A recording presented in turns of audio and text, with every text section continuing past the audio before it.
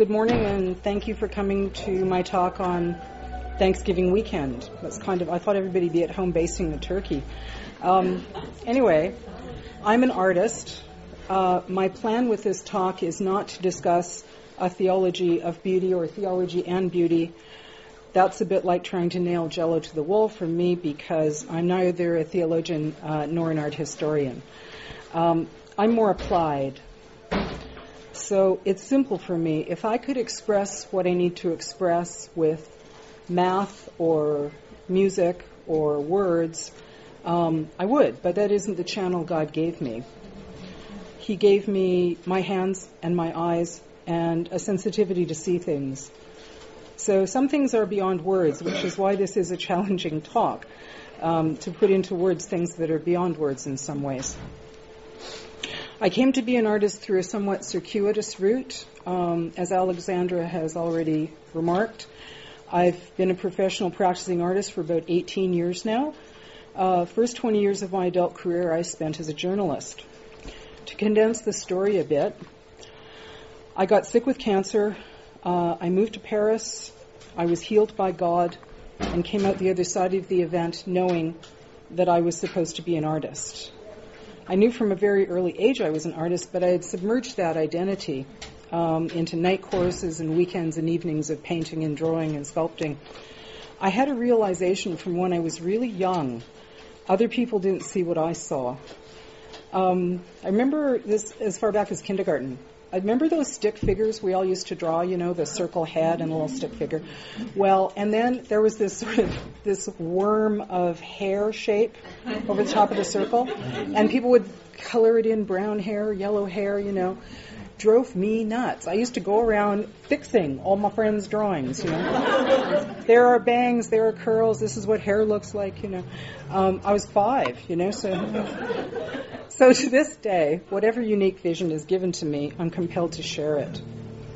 I thought you might find it interesting to hear something about my process and my ideas and how the art gets born. For me, it begins with God, it continues with God, and it ends up with God. The idea or inspiration can come at any moment.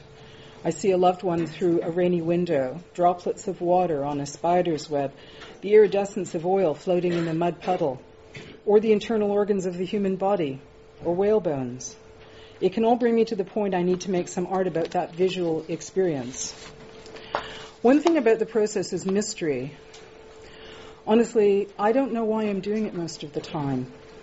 I'm just being obedient and trusting in spirit. As one of my fellow artists says, getting out of the way so spirit can get the art done. It's really the experience of making art. A good example of this is one of my first explorations called Body as Soul. After fighting off cancer, I was visiting Florence and came across an astonishing place, La Specola. It's an 18th century facility for the instruction of art and medical students. The models are life-size, they're created of wax, and they represent every aspect of the internal human body. Hearts, livers, spleens, skeletons, nerves, sinews, joints, and they're all extremely realistic. I stood in the middle of the largest room in the complex and wept at the terrible beauty of it. These are extraordinary landscapes which house the soul. Structures formed by expediency and evolution, and my mind was on fire with the intelligence and humanity of what I saw that day. That initial exposure to the internal human body at La Specola in Florence led to a several-year odyssey from Italy to Vancouver, Toronto, Cambridge, Vienna, Paris, and Oxford. And the generous sponsorship of professors at these institutions enabled me to work in their labs. At the University of Cambridge, I drew and painted during ongoing medical lectures for 3 months and worked with students of the Ruskin Art School at Oxford University's Anatomy Department. I was struck again and again by the similarity of internal structures of the human body and common landscape features, trees, rocks, water, cloud formations, as though God, having created this wonderful blueprint, decided to use it again and again. So from the original chalk and ink explorations, I branched out, pun intended, into landscape studies and analyzing animal bones as well as internal human landscapes. You might well be thinking, oh yuck, Why would she do stuff about bones and guts? And you wouldn't be the first. Well, I didn't set out to change anybody's point of view. I just felt compelled to make the art about something so beautiful that it moved me. A few months into my Cambridge sojourn, one of Martin's colleagues and his wife came by for dinner. She's an ardent conservative Christian, lovely woman from Northern Ireland, and she immediately started to rail at me. I've heard about what you're doing. Why are you doing this work? It's disgusting. It's gross. It's awful. Why can't you paint God's beauty?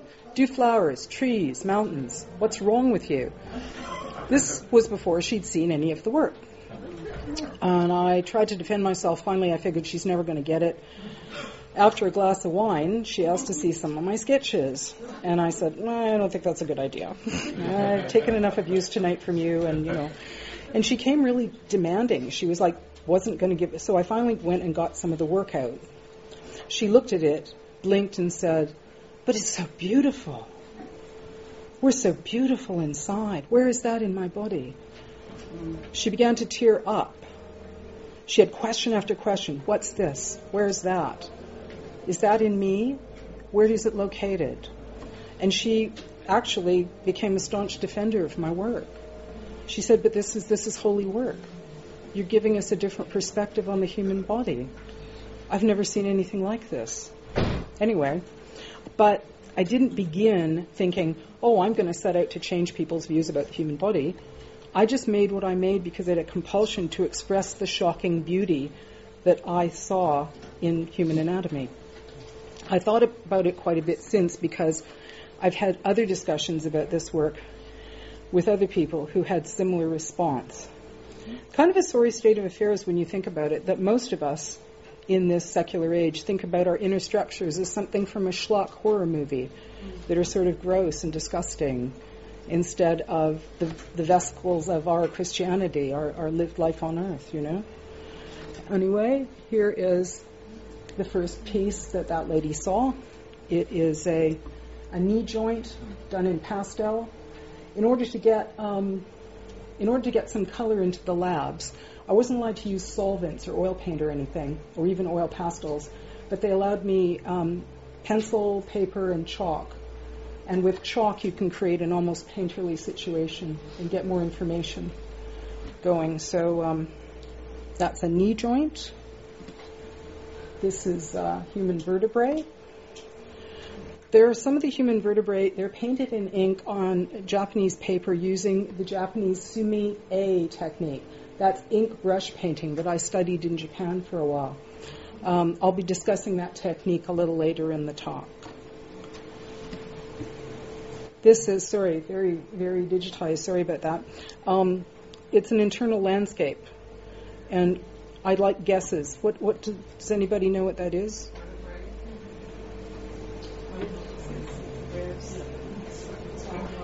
Yeah, this is the spinal column. These are the ribs, breastbone, collarbone. Basically, it's unusual. You wouldn't normally be exposed to something like this, but it's a view of the human torso cut open at the shoulder line, and all the organs have been removed in the chest, in the midsection. It's actually a portrait of generosity. A young man was killed on a motorcycle. When he died at the hospital, he gave all his organs for donation. That was his emphatic last thought was, I'm healthy, I'm a medical student, I know how important this is. I'm drawing into the center of what used to be his chest and midsection, the ribs, the spinal column area. I was weeping when I made this. He'd been in thoracic surgical lectures that I'd attended, so I actually knew him when he was living. But looking at it without that knowledge I've given you, it's just a drawing. The piece has won an art prize, and it seems to resonate very strongly with some people who don't have that backstory, which I find very interesting.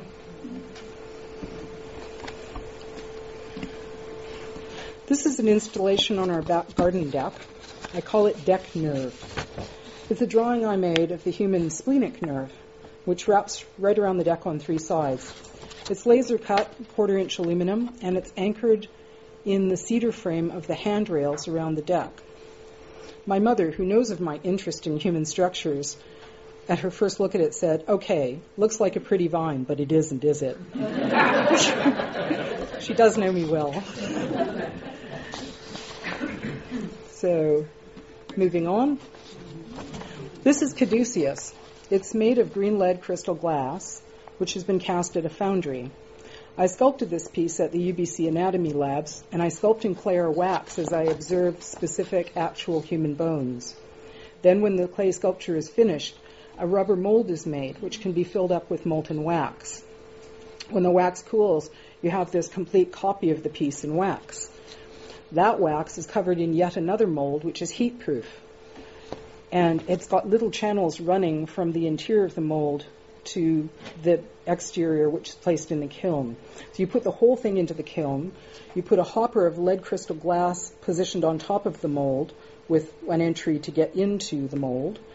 The molten lead crystal, when you heat up the kiln to a very high temperature, the molten lead crystal flows into the mold, displacing the wax and shooting it out through those little channels in the mold. This is lost wax casting. It's been used for millennia for glass as well as metals like bronze. The whole process involves flow dynamics engineering and a lot of patience. The temperature must be controlled very carefully, both during the molten period to reflect the engineer's best guess on flow dynamics, the glass shooting into the mold, and then the cooling off period in which the piece can shatter if enough cooling down days are not programmed into the kiln. So it's a process. From a distance, it looks green and serpent-like, crouching dragon, the other. But close on, most people recognize it's the pelvis and spinal column holding up most of us.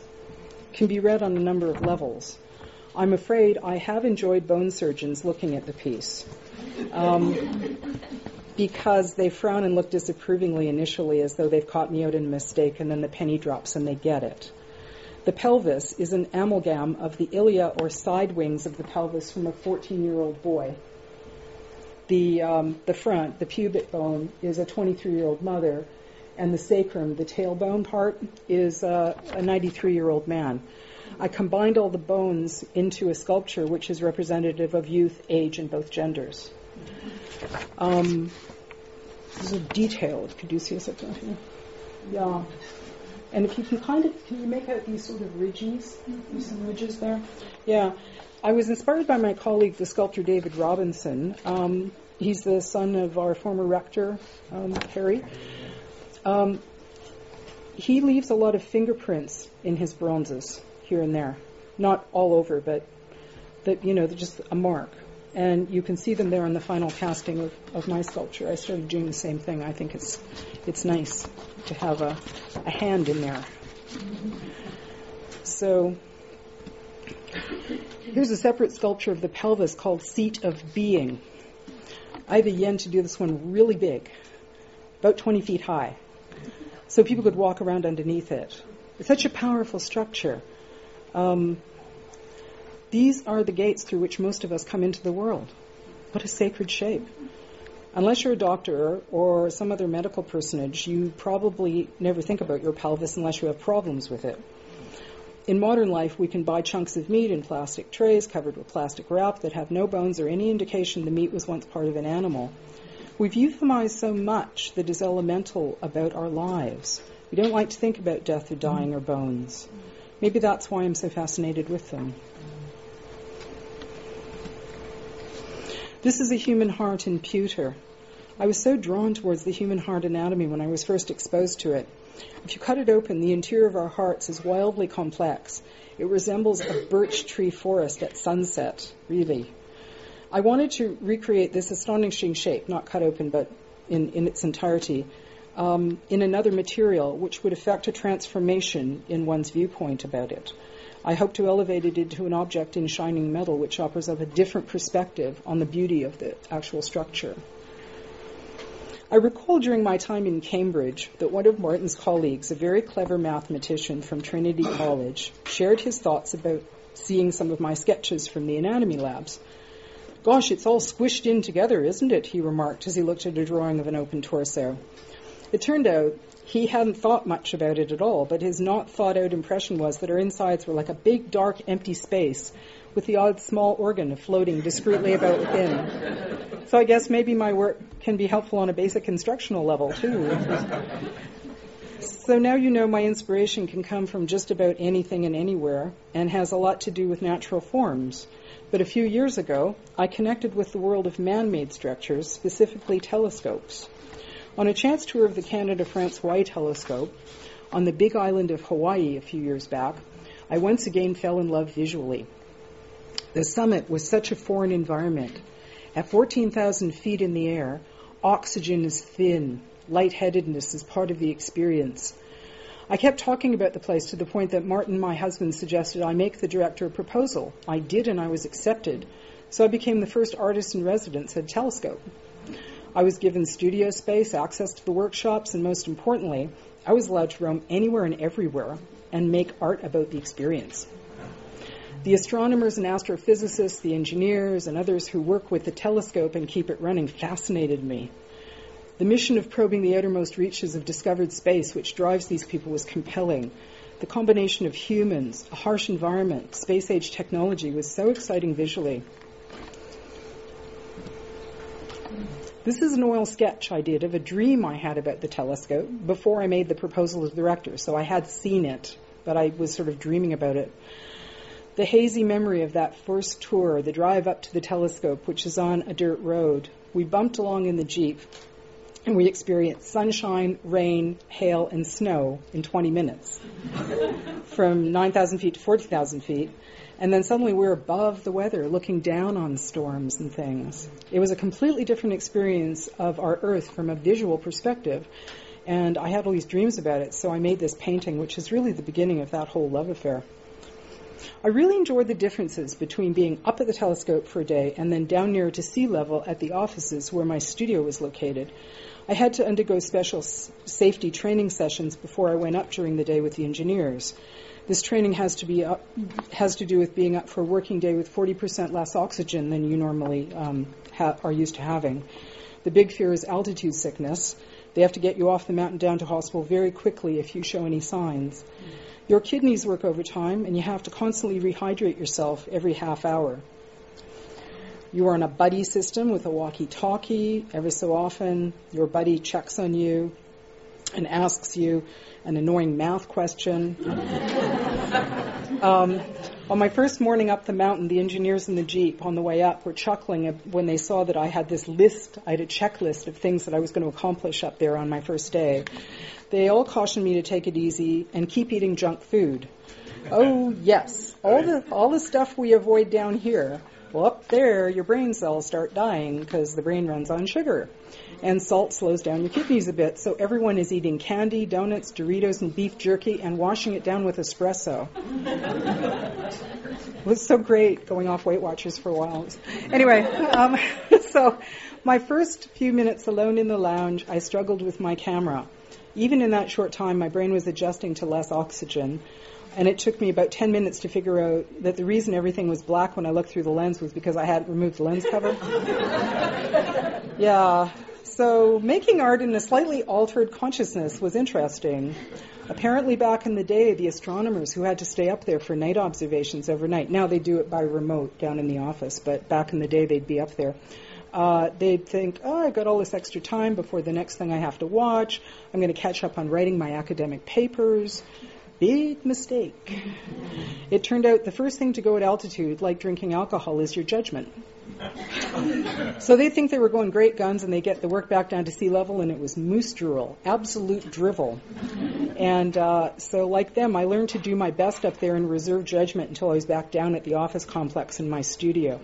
Often things I thought I'd made were really great up at altitude weren't so wonderful, and other things I did up there and hadn't thought, whatever, they were the keepers. So the engineers themselves have this amazing system of problem solving at sea level and then executing their solutions at altitude using the buddy system and checklist to ensure everything gets done right. It's really fascinating to watch. One of the main projects I made was 2 mountains of knowledge. I painted 2 large acrylic landscapes of Mauna Kea Mountain and the telescope, one by day, another by night, because observations are made both daytime and nighttime. But they weren't straight landscapes. I asked staff members to tell me about their contributions to the telescope. The quotes came in all the languages of the telescope. Telescopes are really international places. There was Portuguese, French, English, Spanish, Hawaiian, computer code, bit of math, and Hebrew. I love the Hebrew quote as it's from the Bible in Genesis, "Let there be light." I had to look up how to hand letter Hebrew. In gold and silver, I hand-lettered all those quotes onto the mountain part of the two telescopes. So the metaphor is that the mountain upon which the telescope is resting is an accumulation of the contributions of the scientists and engineers to the knowledge we have of the physical universe through this particular telescope. There we go. That's the Genesis. Anyway, it's very specific work, right? It's the paintings of the specific telescope, specific landscape, specific quotes from people that were there at the time.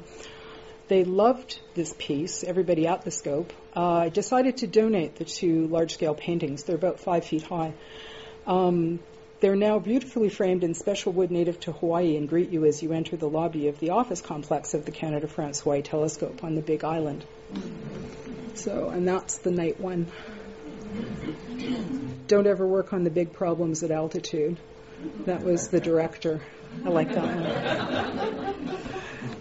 So, years ago, I studied sume-e, which is ink brush painting in Kyoto, Japan. There was an accepted ritual to preparing the paper, the ink, and the brushes, and invoking the gods to inspire your art. It was quite a powerful ritual, and I adapted it to my Christian outlook with a prayer to God to start off my art-making sessions, and I still use this discipline. There's this very rare plant which exists at the vegetation line on the side of Mauna Kea Mountain. It's found nowhere else on the planet, just on one side of Mauna Kea. It flowers once every 50 years. It's called the silver sword. It's very striking. It had just bloomed when I arrived, and I got official permission from the national parks who oversee Mauna Kea to gather up the dead leaves from around the base of the plants. I then ground the leaves into a medieval ink recipe involving soot and old red wine and other weird things, and used Japanese ink brush technique to render images of the plants using their own leaves. So again, that's sumi, the Japanese technique. And these were beautiful yellow flowers, columns of flowers, and these are the sword-like bottom part of the plant. I also made portraits of people doing their jobs up on gantries, down at desks, hanging into the center of the optic core of the telescope as they shifted the lens, weighing tons. Here's a picture of one of the tech engineers taking a fresh air break out on the catwalk of the telescope, which is sort of like this belt that runs around the outside of the scope. He's just having a little break. It's a little mood.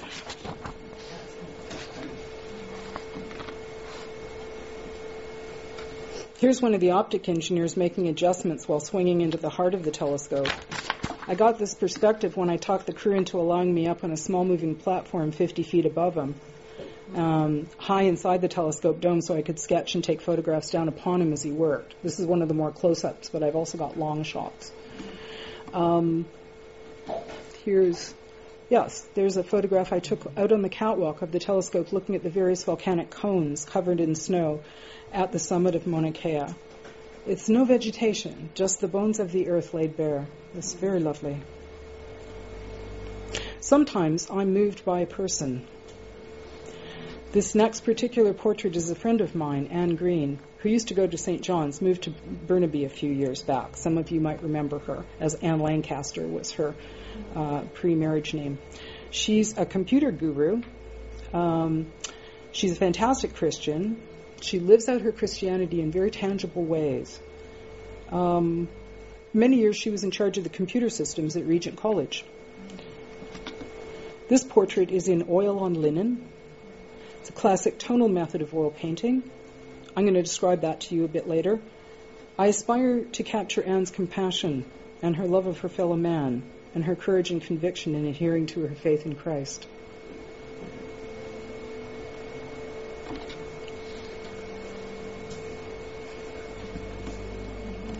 This is an oil painting of cattle grazing in the Scottish Hebrides. It's a classic pastoral scene. I'm struck by the shapes of the trees looking a lot like lungs I've worked with in the anatomy labs. The This painting is classically painted in the tonal method, which has been used by artists for about 400 years. I've loosened up the technique a bit with impressionistic wet and wet, where paint is applied over previous levels of paint that have not yet dried. Classically, you would just layer, let it dry, layer, let it dry, so forth, which was more obvious in the portrait of Anne previously. So a tonal painting is constructed by scrubbing in with gray or umber the overall sketch of the scene. So you kind of scrub it in with a cloth or with a big brush, but that is very turpentine-y. It's very thin paint. You scrub in tonal values checked against a grayscale of 1 to 7, lightest to darkest. The painter keeps on a small piece of Carter linen with them at all times to check the values of the light. Once the values are established, you can add color in various layers, but the colors have to be true to the values. In other words, if the original sketch included a value of 6 in the darkest green area, the color would be green or blue-green, but the value would stay a very dark 6. So in oil painting, it's important to keep adding more linseed oil to the paint as you go on with each layer, thus the old saying, fat over lean. Well, I scrubbed in the initial pass in umber that was thinned with turpentine. Each time I went in to paint on subsequent painting sessions, I added more linseed oil to the paint. This is what gives oil paintings their luminous quality, as the light passes through the layers of color pigment trapped in the oil, and then finally you fix it with a final varnish. Here's another oil painting from the same location in Scotland. Quality of light is so important in setting the mood for a painting of this nature. The light in the north of Scotland, similar to Vancouver, it's blue and cool. This makes the warmth of the cow's hides a wonderful foil for the overall coolness of the water in the atmosphere.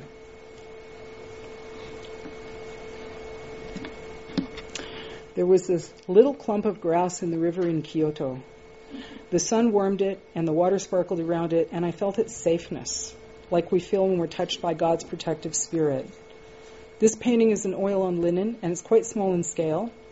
It's an intimate piece which forces the viewer to get closer when interacting with it. I actually brought it along so we can pass it about and you can see the textures of the piece, and the slide is not, the piece sort of thing. So you can pass that about.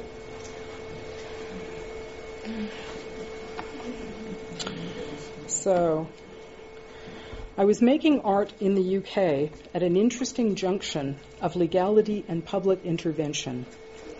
While working at the Human Anatomy Lab in Cambridge, there was a scandal about a young artist. He had stolen body parts from one of the labs and taken them home to his home freezer, continued to work with them. Yeah, one of his pieces, actually, he had cast an elderly gentleman's head and torso. He just took a mold off the corpse. He didn't do what I do. He didn't sculpt. He made a pewter out of it. The dead man's granddaughter recognized her granddad in the gallery where the piece was exhibited. His body had been left to science and research. The young man was slapped into prison. The body parts returned. But the upshot was that a new piece of legislation came up in the UK. No art was to be made in human anatomy labs anymore. Now, although this person was wrong, he was prosecuted to the full extent of the law. He did jail time. They decided to chuck all the artists out, everyone.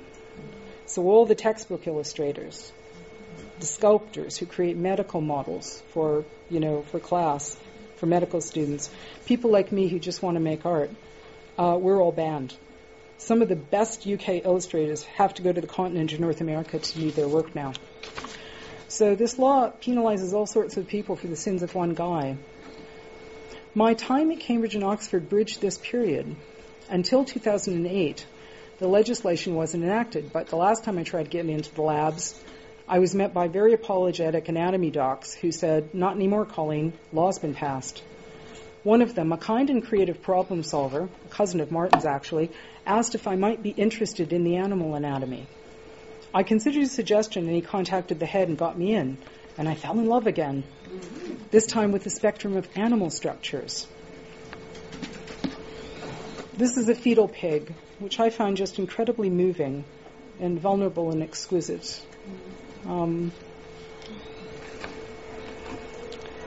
They have a saying in Jukkasjärvi, Sweden.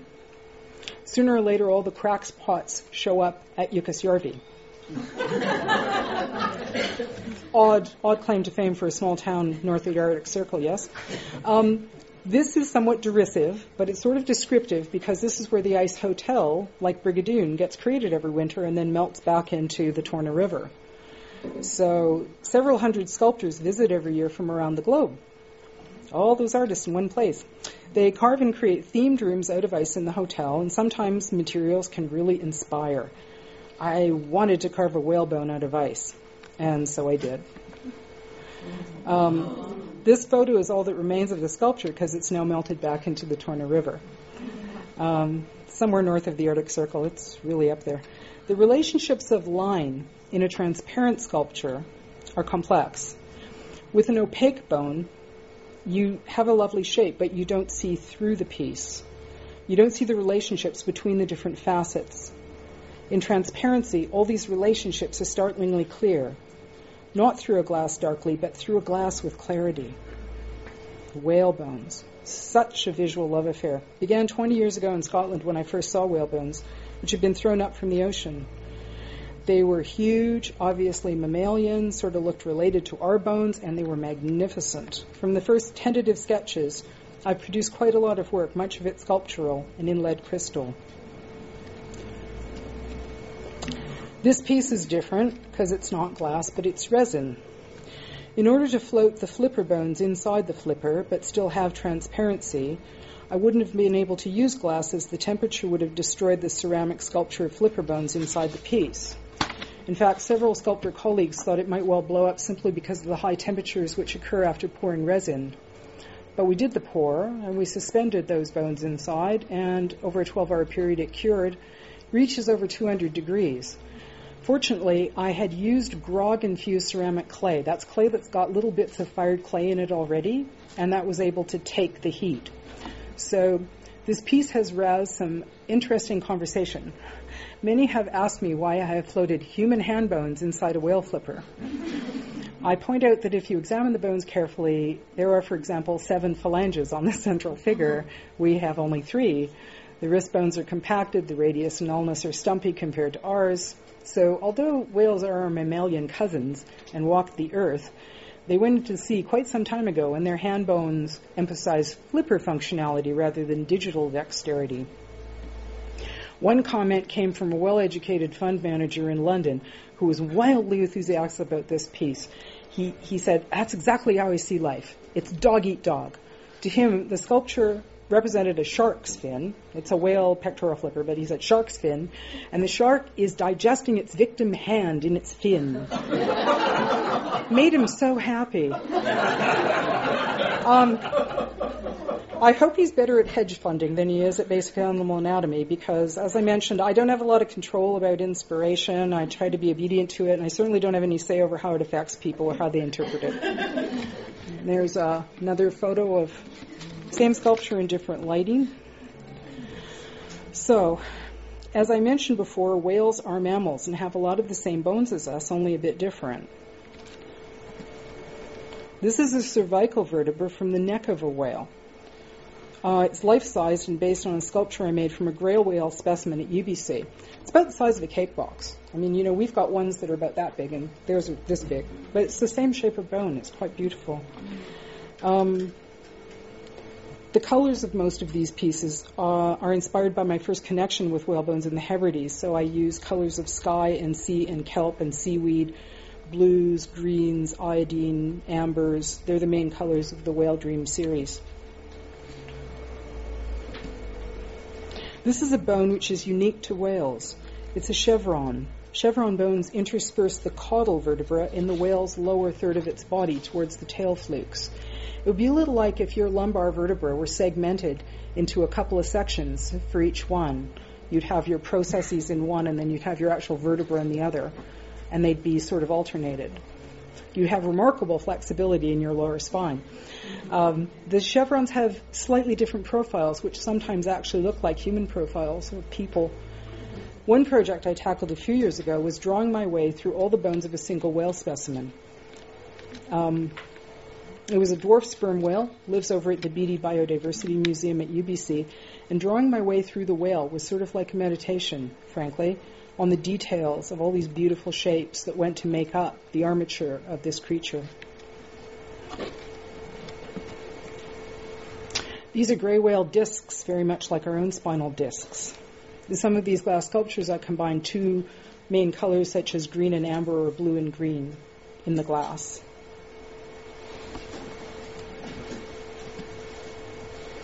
This is a thoracic vertebra, and you can notice the eroded front part aspect. The piece was actually a partially failed casting, but I liked how it turned out. I decided to keep it because it mimics something that happens to bones left on the beach in nature. The calcium structure can leach out and the bone gets eroded, and wind and rain turn flakes into patterns, similar to this sculpture. This is a bunch of whale ribs.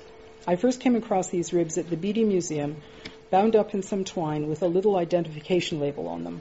There's a functional way of keeping them together in the larger specimen box, but for some reason, I really like them all bound up together like that.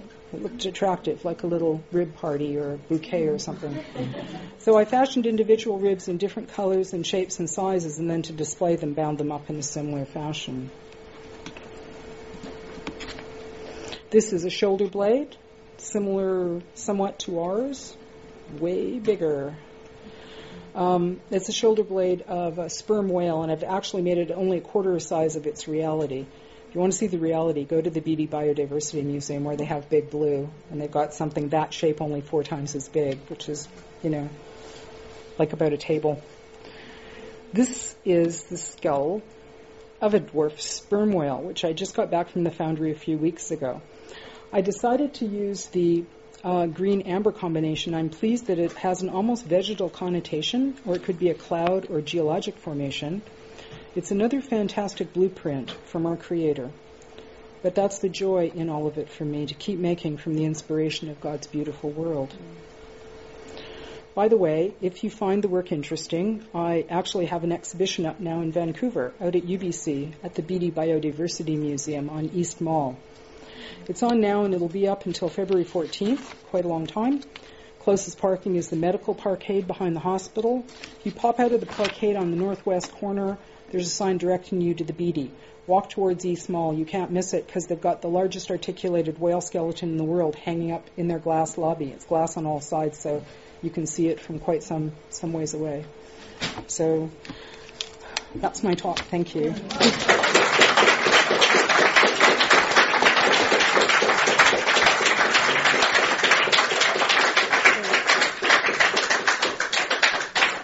Questions? Yeah, have you ever read the book Creative Writings of Emily Carr? Because she puts Yes, I've read a lot of her writings. They're wonderful.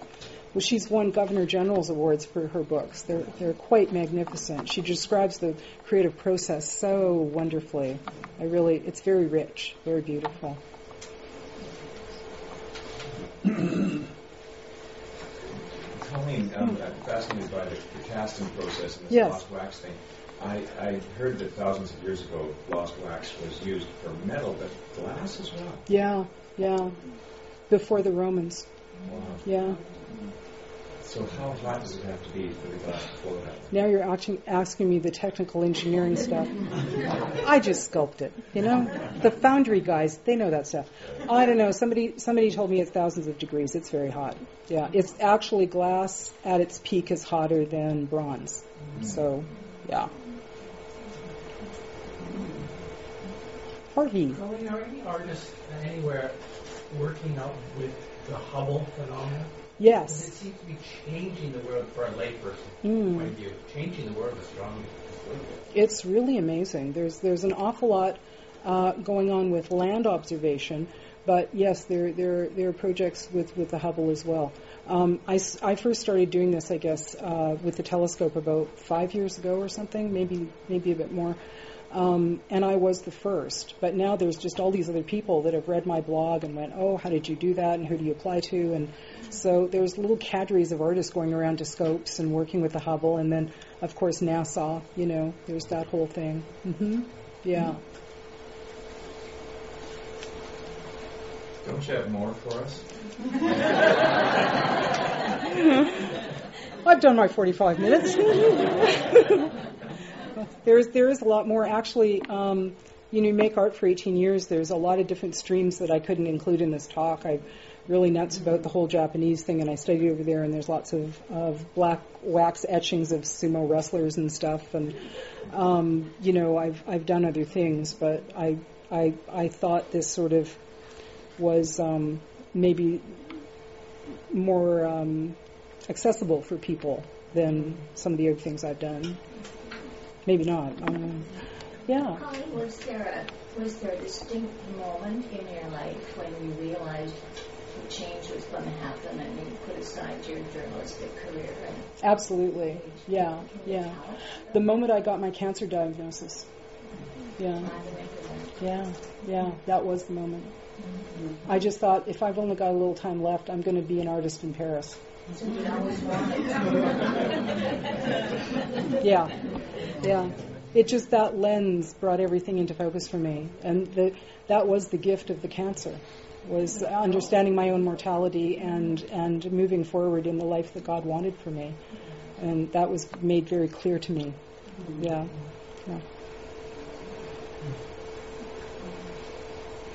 Can you describe that clarity?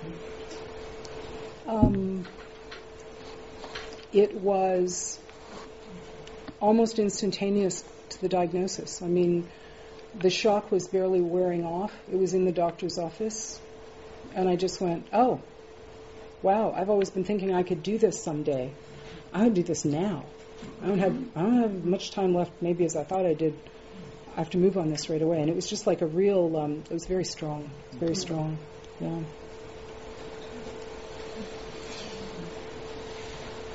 Yes, Bill. Your talk reminds me of the verse we read this morning. Great are the works of the Lord, sought out by all those who take pleasure therein. Mm-hmm. Seems to me you beautifully explained that. Thank you for that, yeah. And so I feel as though you have a great kinship with the scientists as well. Mm. That very text, as I recall, is carved in oak over the lintel of the New Cavendish in Cambridge. Oh, yes, it is. Yeah. Oh, that's a lovely thought. Yeah. I do love scientists. I married one, you know.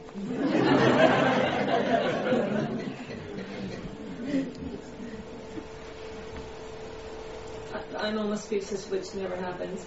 But I've enjoyed your talk so much, and it's so clear in your talking how your art represents God in the world. I wonder if you could speak to how reactions that you get from people, either Christian or non-Christian, about that. Well, I had a really lovely experience of that. I've just opened up this big show at the Beatty, and we opened it up a couple of weeks ago, and I had the opportunity to talk to Tricia and Ross Beatty, who endowed the buildings and other things. They're busy people. And we were talking, and as we were talking, a friend of mine, Rob DeCoates, who runs a Christian meditation group that I was part of, was kind of jogging through the room and waved to the Beatties, and they waved back in the middle of our conversation. He was there early because he wanted to see the show, but he had something else on that night. So anyway, running through the exhibition just before the opening. And here I am talking to Ross and Tricia Beatty, who endowed the building. And I said, oh, you know Rob? And they said, oh, yes. And I went, you're Christian? And they said, yes. And they said, well, it's where we did the museum. This is like God's wonderful world on display for everybody. And I just went, well, that's where I'm coming from, too. And they said, yeah, that's why it's so good that you're exhibiting here. And we had this whole talk, and I just thought, what a blessing. I mean, before the thing is even open, I'm finding out that these people are Christians, and they are putting their money into the kinds of things that I'm doing on a much more micro level. But I thought that was fascinating. Isn't that amazing? Yeah, what a blessing. Mm. That one sculpture you had on the ice, and it had the whale bone. Yes. It looked like a whale's hand or something like that. Yes, that's right. It's the pectoral flipper bone of a whale actually has sort of what we would recognize as hand bones inside of it. That's quite right. Yeah. Well noticed. Mm. Yes, Olaf. Thank you, Colleen. who reminded us that most of us are blind to the works of God. That's very sweet. I just think the beauty of what you've demonstrated is inspiring and reminds us that we need to look more closely at all God's works, whether inside the body, or outside, or out in space. It's a lovely perspective you've brought to us. Thank you very much. Thank you. One of the things really struck me when you were speaking about the deterioration of the vertebra. Yeah. And leaving that in that crystal piece. Yeah. And what it made me think of is Ecclesiastes and the idea that we are mortal, we are going to be wearing down. And when you're faced with your own mortality, when you have major surgery or whatever, it is this moment where eternity is touching. Yes. Temporal. Yes. And that really, just even you saying that made me want to cry, because that's exactly why I saved it. Yeah. What you're saying to me are exactly the thoughts running through my mind when they said, "Oh, this one blew up, Colleen, you're not going to want it." And I looked at it and went, "Oh yeah, I think I am." Well, and there's something so exciting, like the way that our current world thinks about the running down of our bodies is that we are flawed somehow. Yeah. And in fact, it is just the way that it's going to happen to all of us. Yeah. Most of us here are getting older. But there's something to be embraced about that. Our culture is very afraid of it. Yeah. But so all of that was your slide went up. I was like, oh, thank you. It's wonderful. Thank you very much. Yeah. Appreciate that. Colleen, your comments about how people are so out of touch with their own bodies. Yeah. And as you put it, the schlock horror idea, it's just all gross, it's all yucky junk. Yeah. Which, in the face of all the imaging we now have available and the sort of stuff you've been doing, it sounds like it's time for people to move beyond. Oh, I hope we so. really went through a period where the early anatomists were just stealing bodies and chopping them up. And human life was so cheap. A third of the world died in the 1300s and again in the 1600s. So people were used to seeing bodies rotting and slowly being exposed everywhere, but we then went through a politer time that let everybody sort of... I think the euphemism at this point is just so extreme that I find it very disturbing, actually, particularly as I now have, kind of soaked myself literally in being in labs and looking at all these structures, right, and analyzing them. And seeing the beauty of them, it makes me a little angry, actually, thinking about it. Bit of a crusader thing there going, because that's just wrong. That's wrong thinking. I don't say we all have to go out and kill a chicken tonight, but wouldn't be a bad thing maybe. Look at where your meat comes from. So, yes. This has just been wonderful, and I'm sitting here wondering, why don't I see the things that you see? And I guess I'm going to see things differently. I'm going to look at a different stuff. But I think this was partly my education, and so very linear, very left brain kind of stuff. And look at what we're missing when we have concentrated on that through generations of educating people. And I'm wondering how we could bridge that and get more out of the right brain all the way from kindergarten on. Yeah, I don't know. It's a very good question about educational reform. Oh, yes, lots. That's just such a fun thing to toss around, especially if you're not in the trenches actually teaching anybody. But I don't have any children, so I have very strong ideas about how they should be raised. And yes. But no, I think you're right. I think society is a reflection, and education system is a reflection of who we've become. And I think we've become very plasticky and apart from nature in not a good way. And if my work can open people's eyes to something that they wouldn't normally be seeing, then that's I think it's a good thing. I don't do it for that reason, as I hope I've made clear. I operate out of a sort of a conviction that I've got to do things, and I'm trying to be obedient to that. But it has changed a few people, the work. So, thank you.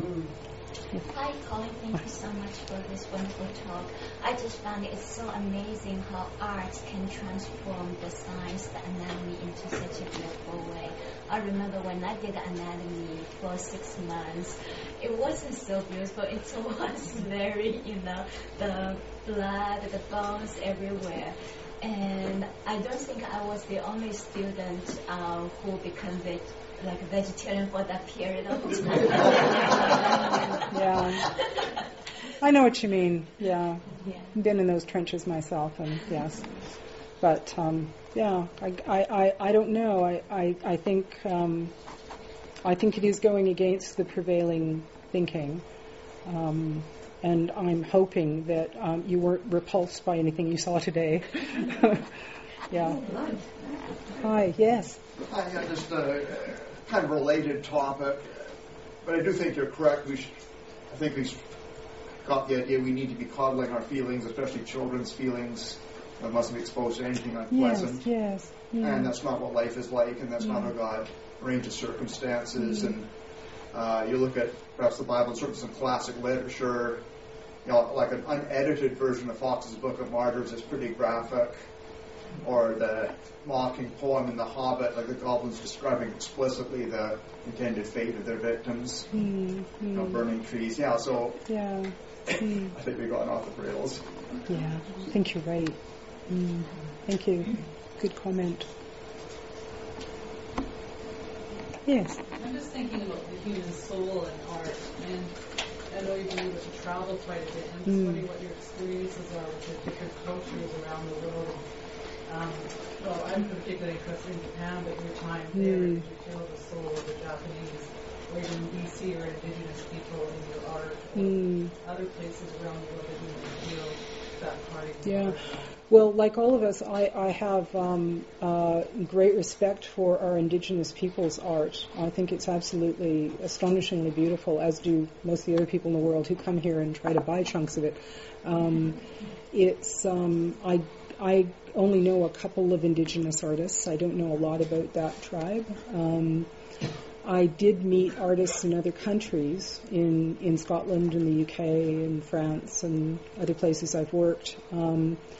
And I think what surprised me about people that are non-Christian artists is, in a way, their practice is also spiritual, but they might not recognize it. So I think that's really interesting. I came across this a number of times where you'd meet somebody and they were kind of operating on the same wavelength as me, but not so conscious of Spirit's intervention, maybe. So I just think it's really interesting. It's almost like, Paul's saying that the gospel gets through, even through people that are a bit of a cracked pot, that I think there's something holy and sacred about this to God. And I think that if you're engaging in it, even though you're not turned to Christianity, perhaps there's some echo of that impulse in there, in terms of souls that are not necessarily churched yet. Yeah. So. Oh, yes, Phil. Have you encountered any deep dive naturalists in the scientific realm who simply could not share your sense of wonder and amazement and beauty in what you see of the created world, who as one scientist we heard not too long ago at UBC say, the universe has no meaning. That was, he was just so candid about that. Wow. But have you encountered that sort of person who doesn't know what to make of their art? Not many. And the one that sort of looms to mind is somebody I had a wrangle with recently who is a self-professed anarchist and anti-Christian. And he feels that any organization to one's creative life is wrong. So painting using traditional methods such as I do, or casting methods which are very traditional, that's just all wrong. I mean, if I'm going to be a true creative, I've got to throw that all out the window, and I've got to be an anarchist. Mm-hmm. And so he is a very angry person, very unhappy person. But it's not just my work he's targeting anybody that creates anything that looks vaguely realistic, because we're ripping off somebody else's blueprint. And I go, yeah, we're ripping off God's blueprint. You know? Anyway, haven't met many people like that. I've met more people, fortunately for me and my career, that have been converted to the work. So, yeah. Does the anarchist live on commercial drugs?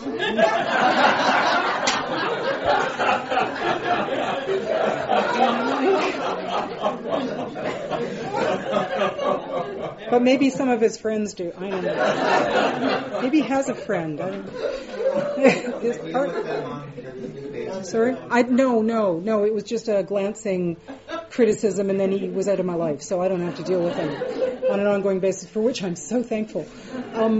So we've got Harvey and Olaf, yes?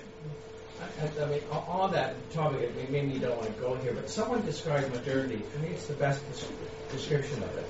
It essentially says, along with Phil's word, the cosmos is a form of violence. It's disorder. It has no creator. It's just there. It's kind of violent. Therefore, all social order in our world is a form of coercion to control the violence. Oh, yes. So your anarchist friend wants to be in touch with the real world, which is arbitrary freedom, I'm doing my own thing. Yeah. Does art either affirm that, or does it contradict that? He sees art as a tool only. It's a tool for freeing up the oppression of the masses. And I said, 90% of the political art I've ever seen is crap. I'm sorry. It just is. It's propaganda. But freed up to what end? For a better order? Yeah. I mean, what if we were all in chaos, he'd be happy. Yeah, I know. It's very confusing to me too, Harvey. It doesn't make a lot of sense, but you're right. You put it very well. Olaf, you had something you wanted to say. Well, I hate to follow such a profound question. You had read anything by Ronald Lyle and Divine Landscapes? Oh, yes. He makes very explicit connections between what he sees in the landscape and the history of the landscape, and the connections with Christian authors of the past. Yes. I wondered if there might be something as concrete as that in the development of the ideas that you have spoken, or whether you've got some references that might lead us to more concrete discussions about that would be good if I were a theologian or art historian. As I said at the top of the talk, that's not really my area, and I've had a lot of influences. Even journalism, for 20 years has informed what I do. So there are an awful lot of good materials out there, and I recommend that you go out and find them. But I can't sort of give bibliographies today, because that's not... So you'd be a great person to pick this up and write this book. Yeah, right. Oh, yeah. No, I got to do this stuff. I'm busy. So, I think as that wraps up, let me present you this beautiful work. Oh, thank you. Did everybody get a look at that, like close up? Yeah, because the slides just doesn't, Okay. Please join me in thanking Colleen for an absolutely amazing.